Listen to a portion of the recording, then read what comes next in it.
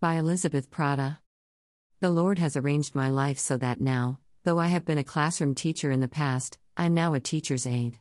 I am grateful because I still get to teach kids, but I have less stress and more energy after school, so that I can focus on ministry. I can support myself, mostly, so in this way, the paraprofessional job I do is my tent making. Let's take a look at tents. Now, when we speak of tents in the Bible, don't think of Coleman tents you might use for a weekend in the nearby park. These were homes. Portable, but heavy, large, and thick. The temple was actually a tent, tabernacle, for many hundreds of years in the wilderness, then at Shiloh, before a permanent structure was built. Noah was drunk inside his tent, remember? Genesis 9:21. Oh, Lot pitched his tents near Sodom. Genesis 13:2. There were rules in case a person died inside his tent. Numbers 19:14. Moses would pitch a tent outside the camp and called it the tent of meeting. Exodus 33:7. It wasn't easy to raise a heavy tent such as the ones used in those days. But it was a woman's job to raise them, strike them, repair them, and care for them and their supplies like a large wooden mallet for driving in the pegs, and the women became expert in all the phases of making, pitching and striking tents. That is why Yael had a tent peg on her that she used to kill a man while he slept. Judges 4:17-22. In the late 1800s, people from Western Europe and America became fascinated with the Holy Lands. They flocked there to visit the sites from the Bible.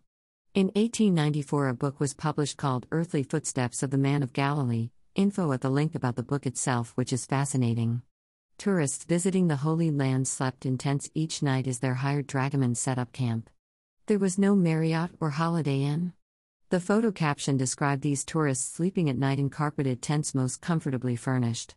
Caption and photo below from Earthly Footsteps of the Man of Galilee, 1894. Manners and Customs of the Bible further explains. The large tents, still assuming they were made like Arab tents, had 9 poles, placed in 3 rows, covering sometimes a space 20 to 25 feet long, 10 feet wide, and 8 to 10 feet high in the middle, with the sides sloping. Such tents often had a curtain hung on the middle row of poles, dividing the tent into 2 parts, one for the men and one for the women. The poles that held up the tent and divided it into sections were further made useful by having hooks driven into them from which were suspended clothes, baskets, saddles, weapons, and various other articles of daily use. Freeman, J. M., and Chadwick, H. J. 1998. Manners and Customs of the Bible, p. 343.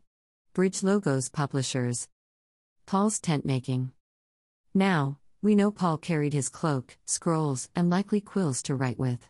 Or his amanuensis did.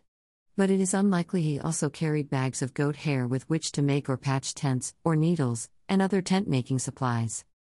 In addition, there were the guilds. They were powerful monopolies, fraternal, and territorial. Guilds mentioned in the Old Testament were 1 Chronicles 4:21, linen, Nehemiah 3:8, goldsmith, even the prophets had a guild, 1 Kings 20:35. In the post-exilic period, guilds were powerful organizations and were recognized by the government. A guild could prevent a craftsman from another area from working in its territory. It had a trade monopoly in its particular locality. A guild could monopolize the market. Guild members were insured against loss of tools, animals, and boats used in their business, unless the loss was caused by their own negligence. Guilds had their own religious and social institutions, even their own synagogues, next to which there were burial grounds for the members. In some cases, members of a guild collectively built and operated businesses. Source Bible Gateway.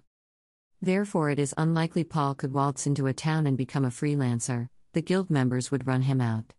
That he was staying with Prisca and Aquila in Corinth and assisting them, Acts 18:3, likely meant that the couple were members of the guild already, had an established business, and Paul could help them. What were the supplies needed? This goat's hair cloth that is used in making these tents is porous when it is dry, but becomes waterproof after the first rains have shrunk it together. The material that makes up the Bedouin tent is the same as the sackcloth of Bible days. It must be remembered that this Oriental sackcloth is not at all like the Occidental burlap, but is rather a material made of prickly, horse goat's hair. Source: Manners and Customs of Bible Lands. New tents are very seldom made among the Bedouins.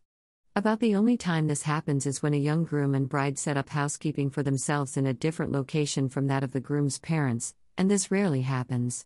The usual procedure is to accumulate the goat clippings of a year or so, and with these make a new strip with which to repair the old tent. The women do this work. The section of the tent roof that is most worn is ripped out, and a new piece of the cloth replaces it. The old piece is then used for a side curtain.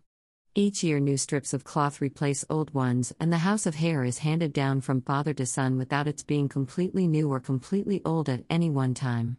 Source: as comfortable as the tents seemed, and by the photographs from the 1800s they do seem comfortable, at least for the more wealthy desert dwellers, it was still a lot of work to care for tents.